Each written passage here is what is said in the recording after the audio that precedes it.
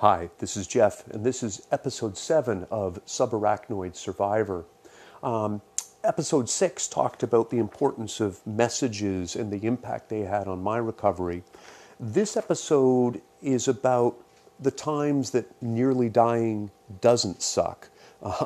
And I mean that sincerely, because while nearly dying has had lasting impacts on my life, even at this early stage, I can say there have been some things, some gifts really, that came out of that period and are still happening that might not have happened otherwise and have been, at least from my point of view, very positive.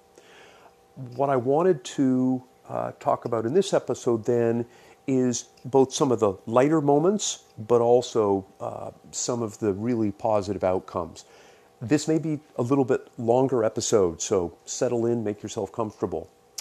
The first place I want to start is the more serious one, and for that I need a little more context. You'll recall that the whole clan is up at this rental cottage. Two of the people that I haven't talked about much are two of the most important people in my life, which are my kids from my marriage. They're young adults now. My son is at university doing kind of a round two. He just turned recently 26. And my daughter is finished her undergrad and is doing a whole bunch of different sort of part-time jobs and so forth, pursuing her career interests. And she just turned 24. So they're grown adults in many ways.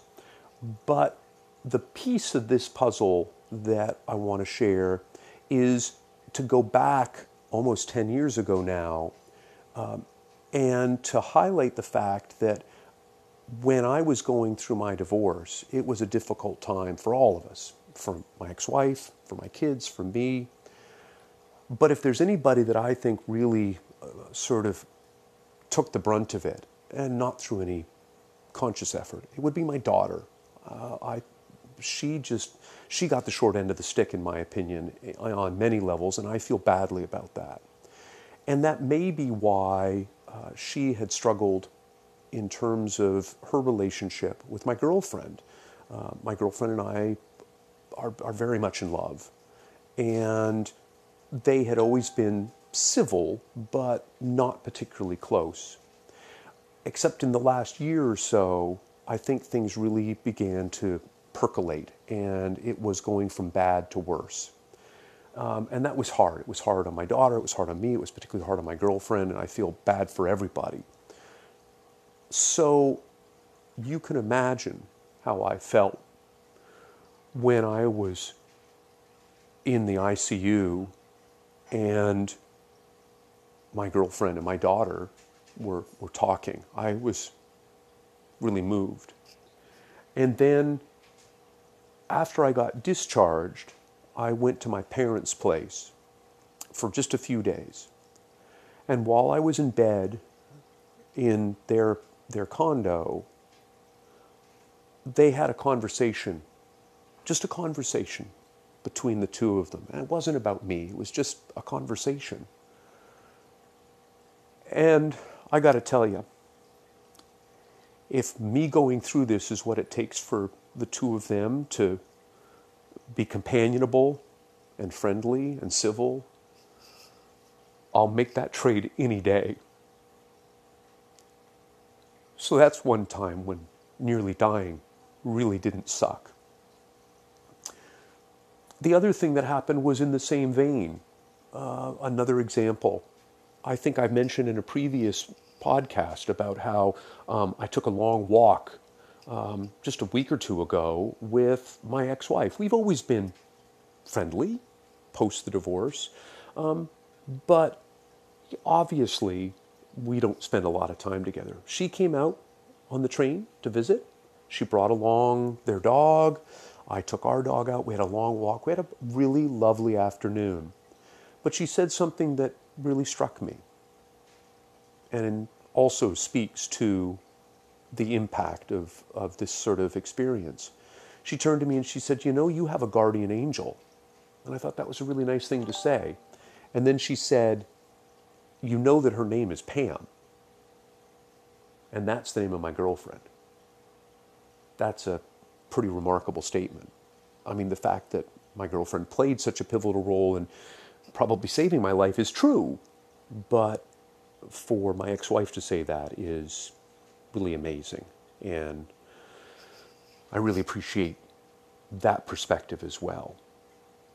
Another time that dying doesn't suck is broadly that in some ways you kind of get to see your own funeral. And I know that sounds really dark, but in my case, seeing my own funeral meant that I got to hear an outpouring of love and support from quite literally hundreds of people. That's really affirming, and not only does it help with my recovery, but it's really remarkable to be surrounded by that much love. It makes me present to people who don't get that kind of support, but I am appreciative of all the people who love and care for me. And then there were some funny times when nearly dying didn't suck. There's a picture of me that was taken, and I'm wearing a paper bowl on my head. We called it the barf hat because for the first several days while I was in the ICU, as I came in and out of consciousness, I was violently ill regularly. I managed to get barf on a lot of people, and I apologize for that. But as you can imagine, it was not a very pleasant time. You're having this terrible head pain, and your body is moving uncontrollably while you vomit. It's not much fun. And I kept throwing up when I could into these little paper bowls.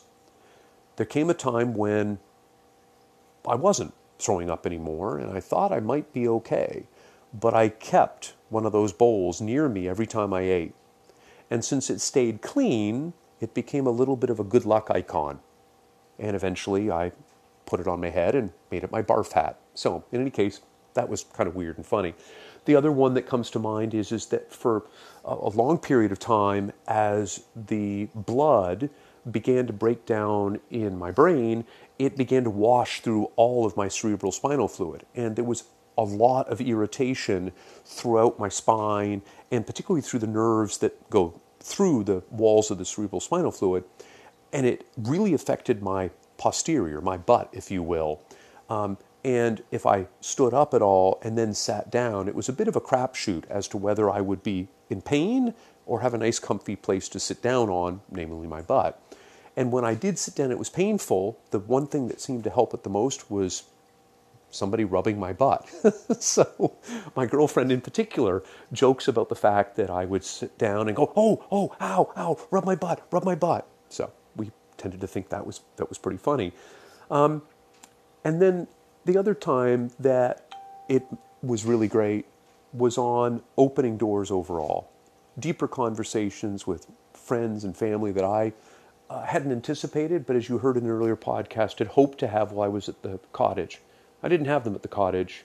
I had them one-to-one sitting by my bedside. So that is the end of episode 7, when nearly dying doesn't suck.